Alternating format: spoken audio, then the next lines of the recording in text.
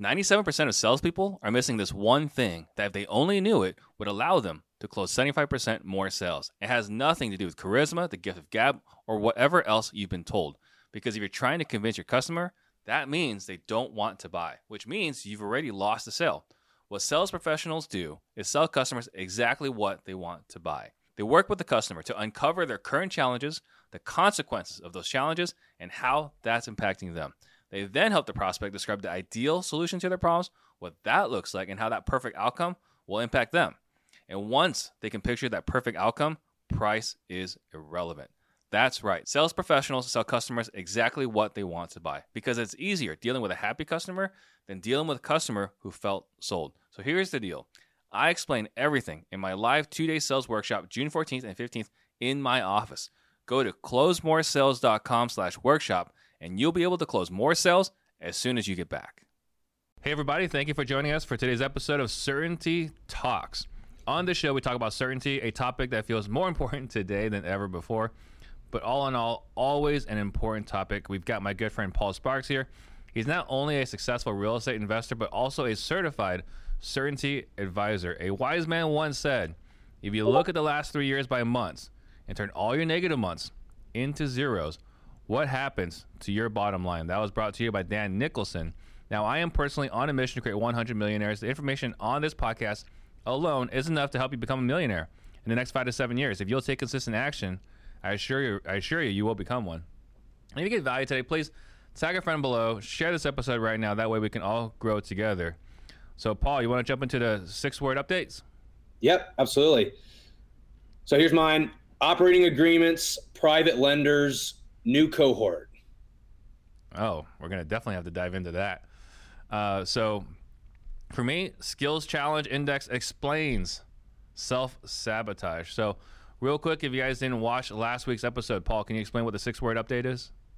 Yeah, it's a way to take your thoughts and bring them into a more condensed version. It forces you to be concise and get your thoughts down in 6 words or less. So we share this as a way to reflect and journal on our weeks, but really to make, force ourselves to be concise. Yeah, it's like how you take a blog or a post, something like that, and you got to get it down to 144 characters, right, for Twitter. Now we're talking about 6-word updates. You can get your clear thought into 6 words, then you really, you've been able to have clarity out of that. So you want to elaborate a little bit on what your 6-word update is, Paul?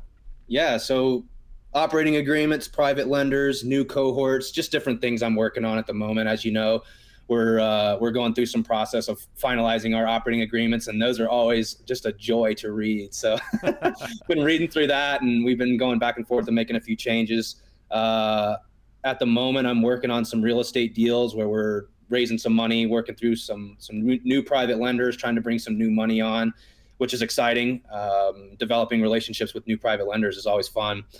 And then new cohort, we've got our next Whale Club cohort is starting on the 31st. So we're getting excited for that. We've got brand new program that we're going to be introducing. It's going to be 6 weeks now instead of 4. Very exciting stuff. We do have a few spots left in that. So I've been working to get that cohort finalized and off and running here in a few weeks.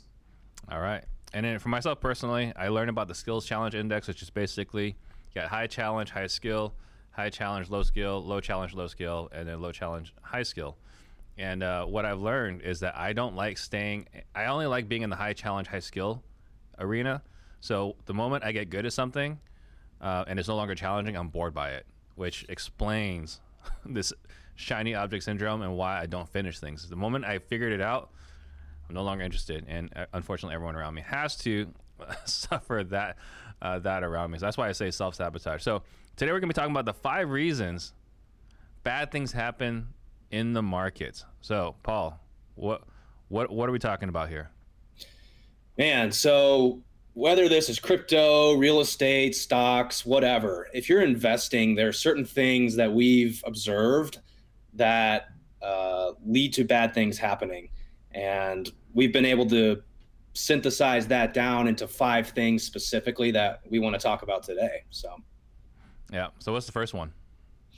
Well, this is a term from Mr. Dan Nicholson. He calls it the solvable problem. So the first problem is you don't have a solvable problem.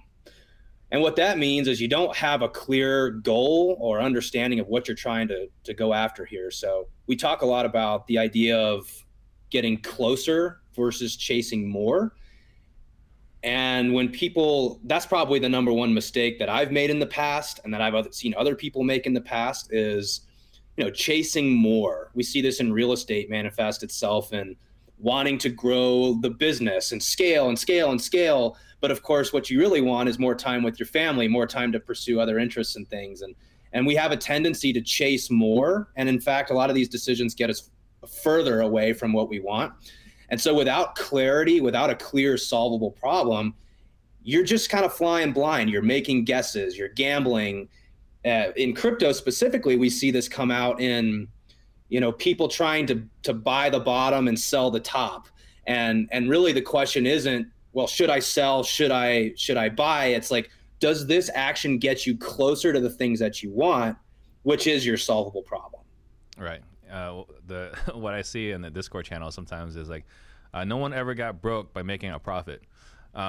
Right. You got to take profit. So, I mean, there's so many case in points for this one, right? Like the first one is for me is I got into this business so that I could have more time freedom, financial freedom. And what I've since learned is relationship freedom and the freedom to pursue excellence, right? But once we start, we completely forget why we started. So we don't go after time freedom and financial freedom. We go after more. Why? Well, Paul just did a deal where he made $250,000. Now I need to find a deal where I can make $250,000. I saw on a podcast this guy's doing $500,000 a month. I now need to make $500,000 a month. I'm in a mastermind where these guys are doing hundreds of deals a year, or this guy has a portfolio of 500 properties. Well, now I have to go chase 500 properties. And what have I done? I am no longer chasing time freedom. I'm no longer chasing financial freedom. I'm chasing an object. I'm chasing a target that is not even in line with my target, or at least not the target I stated when I started. So have you seen that, Paul? Yeah, it's just moving the goalpost, right? It just keeps moving further and further back because of comparison. The phrase comparison is the thief of joy. Mm-hmm. And as a lot of us are type A entrepreneurs, we're competitive. And of course that goalpost moves, especially in the real estate market. There's a lot of shiny objects. It's an infinite number of things to pursue in the real estate world. Look at single family. I mean, there's wholesale, there's fix and flip, there's novations, there's seller financing. There's just all these things you can do. And of course you see somebody else doing a novation or a creative finance deal, and you're like, how do I do one of those deals? Yeah. And the question really should be, do these actions get me closer to the things that I want? And this is the problem, is there's just no clarity when we approach investing. It's this idea of chasing more. We see this in the crypto world, the phrase "when moon," right? When moon. They're just waiting for it to rip, waiting for that coin to pump. And I was having a conversation with PD earlier today, and he was telling me, like, nobody can buy the top. We've been doing this for forever. These guys who've been in crypto forever, no one can buy the top because it's impossible to know when the top is. It's impossible to know when the bottom is. So what we need to get out of what the outside world is doing, what other people are doing. And we need to look internally and say, like, are these things helping us get closer to what we want? And it comes back to the solvable problem, which is essentially just taking your goals and turning them into a math equation. We got to know where we're starting and where we're going, so we know the most efficient route to get there. Yeah. So I got another one. Have you ever seen my time management presentation? I have, yeah. All right. So do you remember that part I talk about, like the Tesla, right? Or the BMW hybrid? Like I literally bought a hybrid, and then I went and actively went to buy a Prius that had a blue plate on it, so I can move it from the Prius to the BMW hybrid, so I can drive in the carpool lane. And it sounds ridiculous, right? Like I paid $6,000 for a Prius, so I can move the plate over, and then sold it for $4,500. But who here wouldn't pay $1,500 so they can drive in the carpool lane whenever they want? I think most people would, but who's taking action that lines up with that? And I know it sounds crazy, but like that is, I value my time, so I'm going to invest in something that gives me more time. So for everyone that's listening then, what advice would you give someone so they have more clarity on the solvable problem versus the more? It comes down to the solvable problem breaks down into really two areas. You have core priorities. Core priorities are made up of things like your retirement money, your cash flow that you need, your reserves, basic things like that.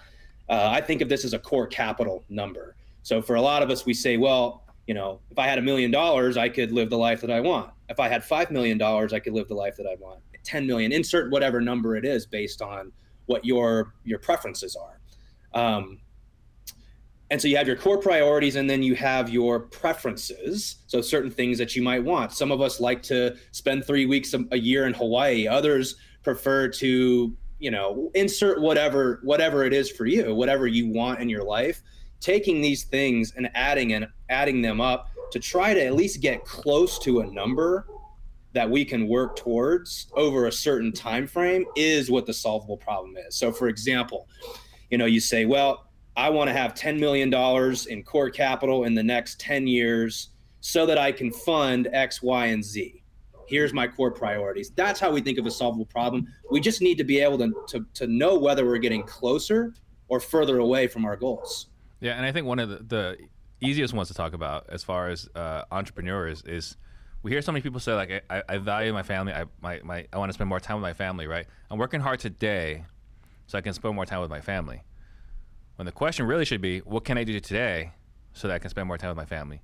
Because if you've got young kids, preteens, teenagers, whatever, like they value you now way more than later on when they're growing up and you want to spend time with them. They're like, Dad, it's too late. Like I wanted you in my life when I was growing up, not when we're rich, right? Like that's not what they want. What was it? How do kids spell love? Time. So just something to think about. So what is number two? Number two is FOMO and urgency. FOMO, we probably don't see this as much in the real estate space, although we definitely do. It's just heightened in the crypto world. You see, it's funny because a lot of people make buying decisions because they see stock or charts going up, right? So they buy when it goes up and they sell when it's going down, which is kind of funny. Most people, that are doing this, they're making decisions just based off what the chart's doing. And of course they have FOMO and they want to rush in. And so what we've seen, a couple things, especially with what we're teaching in the Whale Club, is people see this strategy, how to build this business treasury with passive income. And like, it just triggers something in their brain, right? And it's like, okay, I got to move a bunch of money in here. I've got to, allocate to this. I got to go all in. You got to go all in, right? And this sense of urgency, this all or nothing thinking is what blows people up. I mean, we've seen it countless times in the crypto space, buying the top, selling the bottom because, emotions take over. And so this is really just an emotional problem. It's a human problem. But I'm curious, how do you see this show up in real estate? Well, so real quick before I answer that, FOMO for us older folks, fear of missing out, right? And then I've seen this happen actually for myself personally in the crypto world as far as missing out on an opportunity to mint something, right? So Discord, if you guys are getting on the Discord, if you're listening to this and you've never been on Discord before, first thing you do is just turn off all your DMs because that's where all the scams are. So like I saw like, oh, there's a minting opportunity. Jump in here. And I minted 2.5 ETH, and at that time, ETH was like $3,000. So like that was just gone, right? I threw 2.5 ETH out the window on some total scam. As far as real estate, I mean, I think that you look at masterminds. Like maybe you're joining all these masterminds because you don't want to miss out on connecting with some people. You might be buying a course, a mentorship, or this and that. And look, I love education, right? But maybe you're buying something because you're fearing you don't have some information that you need. When oftentimes you have the information, you might need some guidance. But oftentimes everyone has the information they need. Almost all you need to know to run a successful business probably today. You just may not be taking the action necessary, and you feel like if I sign up for this, then this is going to give me everything I need to know now, right? So there's that FOMO situation. urgency. I mean, we see it all the time, right? Like sign up now before the price goes up. You see this in real estate courses and so on. And then I think also you look at like, you know, unfortunately some people that have been scammed in the real estate world is, you know, this opportunity is closing. You know, I just think back to like all that swampland in Florida when I was a kid, you know, like, hey, jump in now or you're going to miss out on this opportunity. So I think it exists. We don't maybe see it as much because we're on the front lines because we're actively in the business. But I think for other people that like for us, finding deals is not the hard part. That's not the hard part for you. That's not the hard part for me. And probably not the hard part for a lot of people watching the show. But if you're working a 9 to 5, you got a W-2, you know, and I want to get into real estate. Oh, this deal popped up. I better jump on it right now, even though I don't know the questions to ask on whether there's a good deal or not. So I think that's where FOMO shows up quite a bit. And urgency, or false urgency showing up in real estate. Oh, yeah. So Dan talks about this framework that he calls CASE. I think this came from a military, the OODA loop. I think I've heard this before. OODA loop, yeah. Yeah, the OODA loop, but he calls it CASE. So CASE stands for collect, analyze, strategize, execute. And so like what I do at least is I hear about something I want and I immediately jump right to strategize and execute. Okay, great. How do I get my money in here? And how do I, you know, buy this coin? We're going right into it. Or, you know, you go to a mastermind, like you said, and you hear about some amazing marketing strategy that you've never heard of before. And it's like, well, look at all these people who are doing all these deals. It's like, here's my money, please take it. Let me execute on this as quickly as possible. We don't take time to compile. So C stands for compile or collect. A stands for analyze. And we just jump right to strategize and execute. Mm-hmm. And so that was a massive eye-opening experience for me, going through the crypto world, realizing how fast I jump right to strategize and execute, and then taking it back and saying, well, where am I violating this in my real estate business? And I'm just as guilty as you. We're all humans, right? This is what we try to create as salespeople. We're trying to create FOMO and urgency. It just needs to be checked. And these are the things that can wreck people, especially in the crypto world, but certainly in the real estate market as well. Overspending on things that you think you need, you know, when it's like really what you need to go do is pick up the phone and call some sellers, right? Yeah. But what we want to do is we want to find the next thing. We've had this fear of missing out on whatever that magic bullet is. And instead, a lot of times it's like, look, just go back to the basics, pick up the phone and call a seller. Well, you look at CASE, right? Again, compile, analyze, strategize, and execute. We don't even spend that much time in the strategize. A lot of us, we're like in the last 10% of strategize, and then we execute, right? Because we don't even look at the strategies. We just look at the tactics, right? We're like, oh, that tactic works. It's not that strategy works, right? Because strategy kind of covers like, you know, what are the things that we have to do? Tactics is like the how do we do it? So we take the how. We don't even take the full strategy. We just take a couple of tactics from the strategy and we execute. We're like, oh my God, why didn't this work? Yeah. Well, and the question needs to also be asked, like, does this get me closer to my solvable problem or not, right? And a lot of times you can immediately eliminate, you know, something that you're considering by just asking that simple question. Does this get me closer or am I just chasing more? Yeah, exactly. So knowing your game gets you closer from Alan Walker. That's awesome. That's a great 6-word update. All right, so what's the third reason bad things happen in the markets? So number 3 is that people tend to have micro strategies that are opposed to their macro belief. We're going to need to break down some of those terms there. Yeah. Let's start with macro belief. I know you're probably familiar with this term, right? I am now. Yeah. So we talk about macro belief in terms of what is your long-term perspective. For most of us that are in real estate, we have a macro belief in real estate. We're buying rentals, we're buying multifamily. Some of us have a macro belief in commercial real estate. You could have a macro belief in crypto. You could have one in gold. You could have one in, you know, stocks. You could have one in cash, which although I wouldn't recommend. You could have one in Bitcoin and Ethereum, right? The point is this is a personal preference on where you see a long-term store of value. Yeah. Well, and I think like the best right, for our audience, the most applicable is we all got into real estate for, again, financial freedom, right? And this is that cash flow. Like, we all got into real estate for cash flow. That's our macro belief. We all believe in it, right? Or I believe we all believe in it, right? But what's the micro strategy for most of the people in real estate? Wholesaling, right? So the active income, right? So that's the micro strategy for passive income. But the problem is, we know that we want long-term cash flow, and we know we want to actively wholesale to get active income.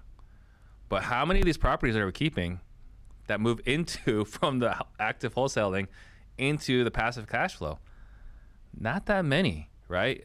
There are a lot of people like, or the realtor world, like this is like the classic case in point of violating the micro strategies not being in line with macro belief. It is shocking to me how many real estate professionals, realtors, don't own real estate.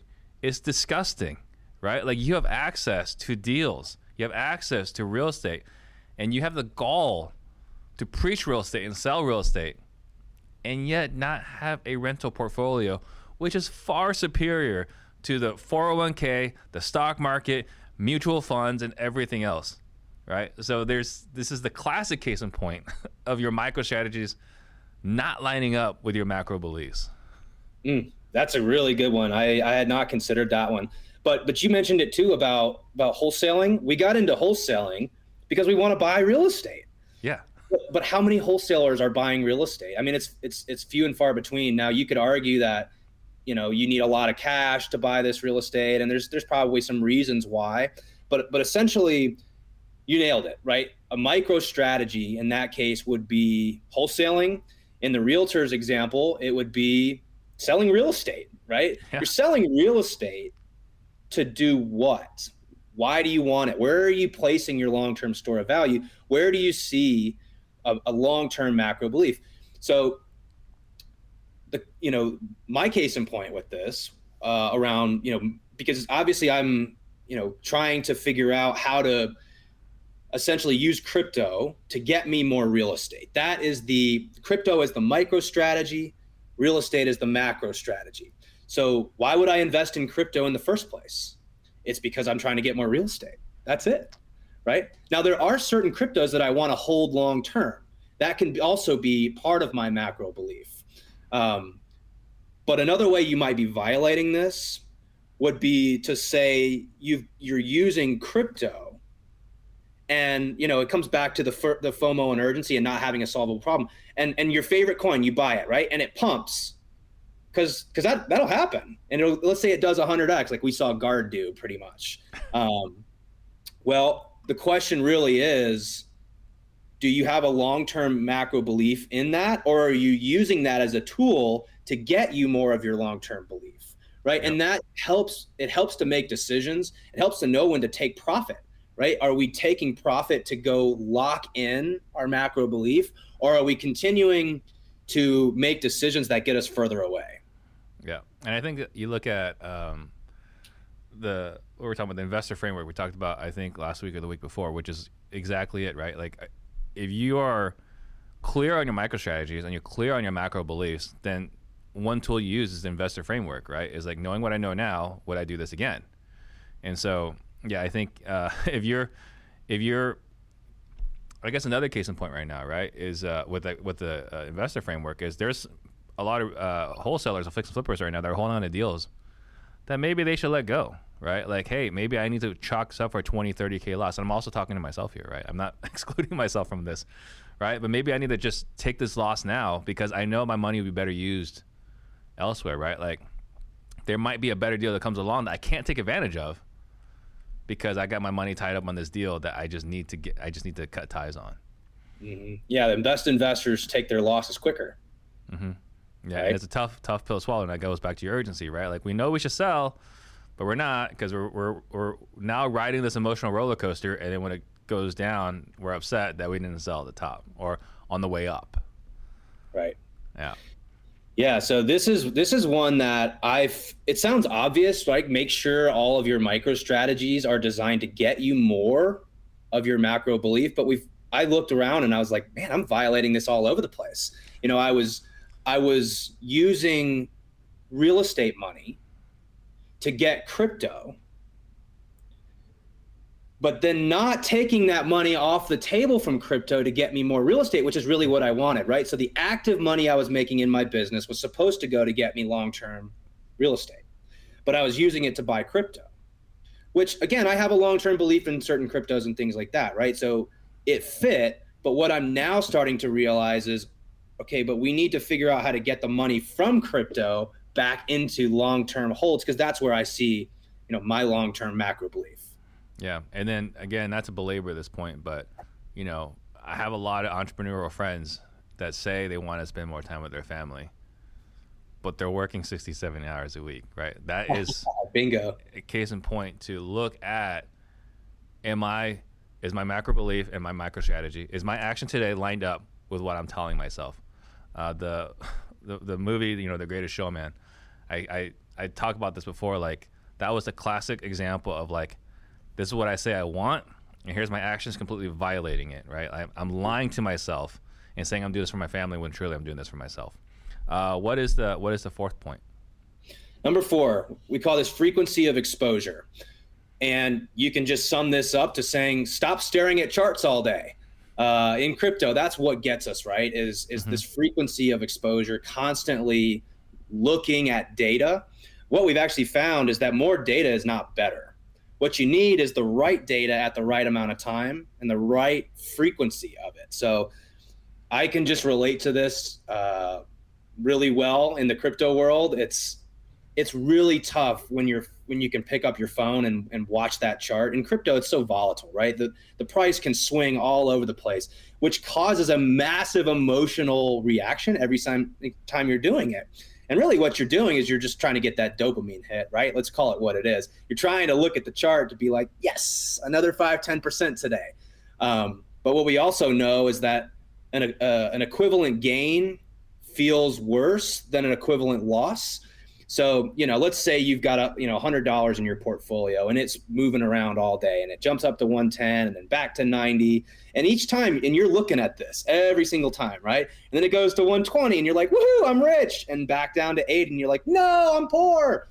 And it finishes the day right at 100, right where you started, right? You didn't gain anything, you didn't lose anything, but the emotional toll you've absorbed through that process is significantly higher than it needs to be. Point is like, if you just looked at that price once a day, you wouldn't have even seen all those variations. And so we find this manifesting itself in people saying, I'm in crypto for the long run. I got a long-term macro belief in crypto. And it's like, okay, then why are you looking at charts every day? Because all you're doing is incurring an emotional damage to your system. Frequency of exposure is a real thing, and I don't think you realize it until you experience it. It doesn't show up as much in the real estate world. We're not sitting here looking at the value of our homes on Zillow every day. Refresh. Tell me how much it's worth. Has it gone up in value? I'm sure there are some homeowners that do, but they'd be the minority, extreme minority. For sure. So that's what frequency of exposure is. So, and I think that kind of goes back to macro belief we were talking about a moment ago, right? So Alex Becker is someone I follow a lot, right? Obviously, I'm a Neo Tokyo citizen. He's one of the founders of Neo Tokyo. So I'm paying attention to that. And he just posted yesterday, like, I believe, my macro belief is that stocks are done and crypto is done until we have a major correction. So he's literally sold everything, right? If that is his macro belief, then he should not be checking anything every single day, right? He should be just, for the next month, he probably shouldn't look at anything, Bitcoin, Ethereum, or anything else. And then you got, for us, the real estate side, what is the right frequency of exposure? Maybe it's quarterly. Maybe it's annual. One of the things we talked about for our realtors that we've trained is like, hey, sit down with all your clients once a year and just examine their portfolio.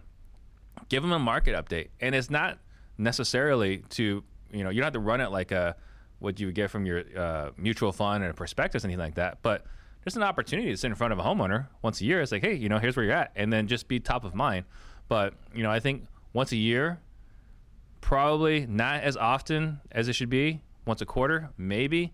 But real estate isn't volatile like crypto is. Although, if you and I get what we want and we figure out how to effectively tokenize all properties, who knows how volatile real estate will be. Yeah, agreed.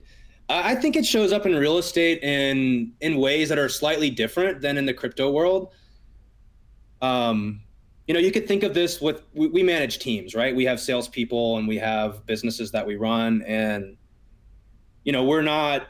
I'm not going to my team every single day and saying, how many calls did you make? Now, some people do that, right? Some people, their business. Yeah, right. So it's a matter, I think it comes back to as well playing your game, right? There is an appropriate frequency for each player. For you guys, it might be we're gonna look at this every day, and too much would be we're gonna look at this every hour. For us, we don't look at it every day. We look at it on a weekly basis because we've got a little bit smaller of a team. But you can look at this across anything. The gist here is that more data is not always better because there's fluctuations, right? So you might look at it at one point when it's up, and then you look at it again and it's down. But what we're trying to see is a trend line.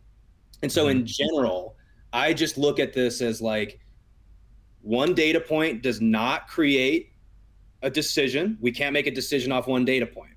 If you're going to make a decision, we need 3 of them to create a trend line. So we've got to look at it on an appropriate amount of time to be able to make that decision. So it's just different in every business. It's different for every player. But defining that frequency for whatever domain you're playing in is important, so not to look at it more often than that, because data can fluctuate, it can skew, and it can, because of that, influence our behaviors negatively. Yeah, one place it might be showing up in real estate is right now everyone's looking at the market data every single day, and it's not changing every day. It's trending for sure, but looking at it every single day is probably injecting again more pain than necessary, because we already know it's going down. We already know that the market's correcting. Do we need to look at it every single day to know the market's correcting, or do we just know on a weekly basis that the market's correcting? Right. But there are some people. Looking at it every day, you're incurring this like anxiety. Oh my gosh, the market's crashing on Tuesday. Oh, the market's crashing on Wednesday, and it's like, yeah, but what is that? How does that influencing your behavior? It's not. All it does is doing this for the long term. Because we know that the markets go like this. They fluctuate. That's how markets work. So I feel like I'm throwing all the realtors under the bus, and I'm obviously in that arena, right? I think all the realtors right now are freaking out all the homeowners, and they're taking way lower offers than they should be taking because they've never experienced a normal market, or very few has experienced a normal market because we haven't had a normal market in 6 years. And in my entire 15-year career, I've only had one normal market, and that was 6 years ago.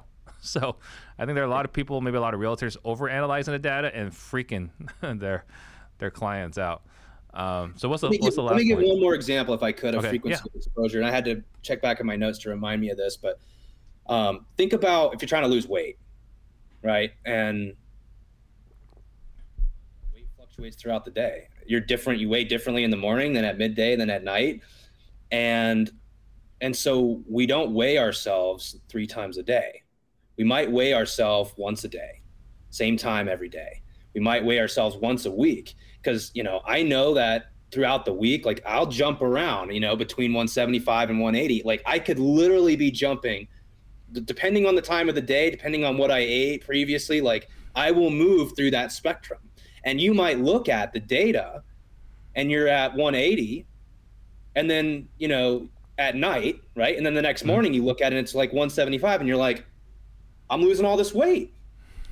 But then you look at it the next day and it's back to 180 again. So the point is, if you look at data too frequently, it can lead to misleading results. And so we have to define that frequency that's appropriate, because it wouldn't make sense to weigh ourselves 3 times a day. No. And, Paul's in good shape, so it doesn't matter what time he weighs himself. For a heavier set person like myself, I only weigh myself in the mornings because that's the best number of the day. It just hurts my feelings if I measure it after lunch. So after lunch, after dinner, it's a worthless statistic, only in the mornings. So before we get to the 5th point, these are things that we talk about in the Whale Club. These are things we talk about at our live events. We've had Dan Nicholson here. We've had Nick Peterson on here, right? Like, these are the kinds of things we talk about, again, in the Whale Club at our live event in September next month. So what's the 5th point? Number 5, we say asymmetric risk and reward. So this actually brings us back to the barbell that we talked about last week. Mm-hmm. And what do we remember about the barbell? It's a bimodal strategy, which basically means, think about a barbell. If you're lifting weights on a barbell, you don't load weights in the middle of the bar. It would be really tough to pick that barbell up if you were loading weights in the middle. We load them on the end. So it's either here or it's here. And on one side, we have reliability, which means we want to know consistently what the results are going to be. So, Nick said it well last week. If you don't know on Sunday how many hours you're going to spend in your business that week, it's not reliable. It's a job. It's volatile. It could take, 40 hours of your time. It could take 20. It could take 60. We all have been in these businesses, right? I mean, I still am trying to get my business to be more reliable. So we have the reliable side, and then we have what we call asymmetry to the upside on the other side. And the best way I've described this is there's a lot of upside and very little downside, right? How do we manufacture situations where the upside is massive, but the downside is really small? And what we see is there's a lot of ways to take advantage of that. This is what we teach in the Whale Club. These are the frameworks that help us make these decisions.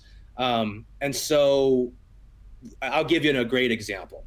Let's say you've got a business where one of our businesses, right? So one of the things I'm deciding right now is whether to keep going with direct mail. Because we'll spend, let's say, $15,000 a month on direct mail. And if we get a deal, it pays it off. It pays for that, right? Let's say it's a 2-to-1. Our average deal size can be somewhere in the $25,000 range. So let's say it's just 30, right? We spend 15 and we make 30. But we could also spend 15 and make 0, right? It's marketing Very without the right systems can be very unreliable. Now, for some operators, direct mail is extremely reliable.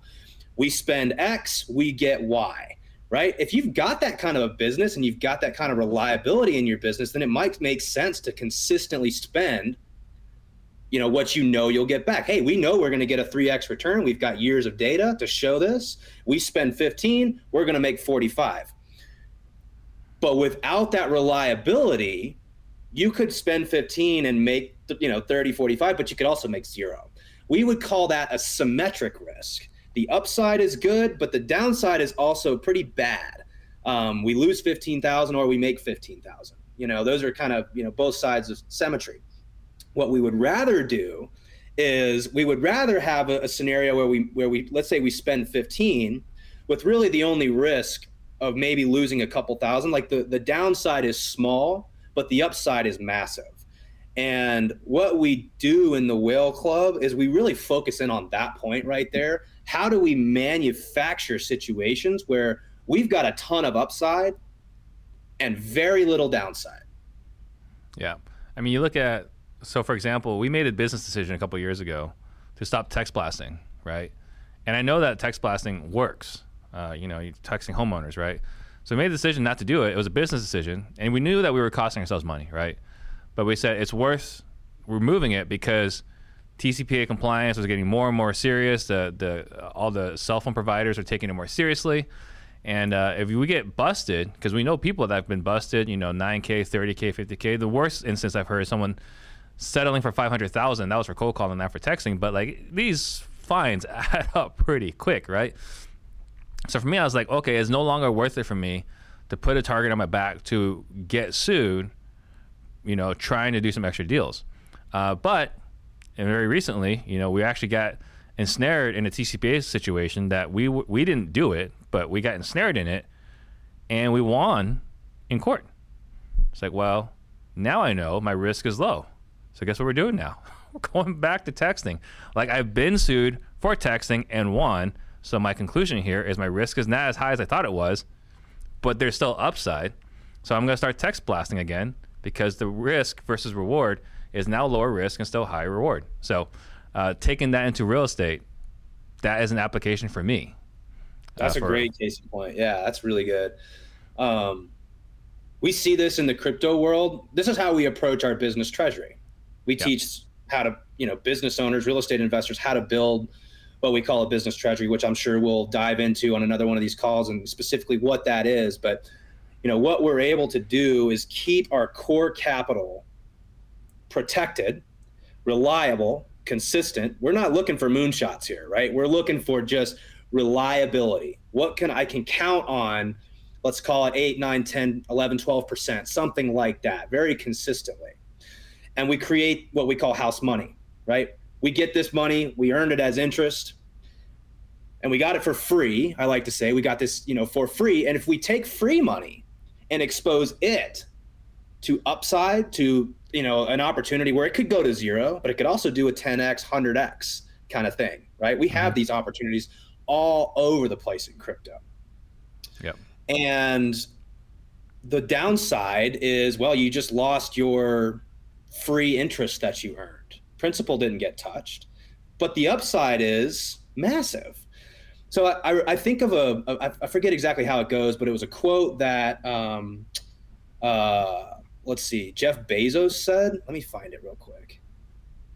Let's see. He says, if you have a 10% chance of 100x return, you should take that bet every time, even if it's going to feel bad 9 times out of 10. Right? Mm-hmm. If you have a chance to make a 100x return, you should take that bet 9 times out of 10, even if you're going to lose. Well, even if you're going to lose 9 times out of 10. Yeah, 100%. And I just think that people in the real estate world are missing it. We're not approaching crypto as a gamble. We're approaching it as like, how do we create house money that we can then expose to asymmetry to the upside? Yeah. Yeah. So just kind of to break it down a little bit further. So what we're talking about with the business treasury is taking what you have right now, not risking any of it, have it spit off a little extra money, and take that extra money that we wouldn't have had otherwise and exposing that to a larger upside. That's exactly right. It sounds so simple. It sounds simple, but you better do it right, because you push the wrong buttons, it can all go to zero. Right. And so that's what we talk about in the Well Club. So, I was looking at this, right? Case in point, some people know this about myself. I'm a kung fu enthusiast, right? I'm not great, but I think I can hold my own, right? I feel comfortable in a bar. I should win 9 times out of 10. And so what I learned, what I realized as we were talking about the barbell strategy is like, oh, my style of, combat is to minimize risk and not even maximize upside. It's just reliability. My job is to just keep you from hurting me long enough until you make a mistake, and then I end you. But it's just a reliability thing. I'm not going for the knockout. I'm just trying to keep myself safe, and that's a reliability. And everything is geared towards reliable. There's no middle ground. There's no upside. It's just everything is just geared for reliability. I know it's going to be there. It's going to be consistent because of the system that we use in martial arts. Yep. Yeah. So I didn't see. Go ahead. It's a good one. I enjoy. I really like that one. That one I think about quite a bit, and it really frames, I think, how we approach our investing. Our investing strategy is very much informed by number 5 there. How do we create asymmetry to the upside, which is basically just like, how do we tip the scales in our favor so that the upside's big and the downside's pretty small?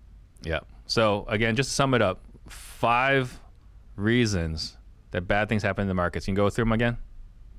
5 reasons. So number 1 is you don't have a solvable problem. You've got to have a goal that you turn into a math equation so we can know whether we're getting closer or we're just chasing more. Number 2, FOMO and urgency. We got to slow down. Crypto is a dangerous space, and so we have a tendency to rush and to be move into something very quickly. We see this in real estate masterminds where it's the next big thing, and we got to get in, we got to do it right away. So we got to be careful of that.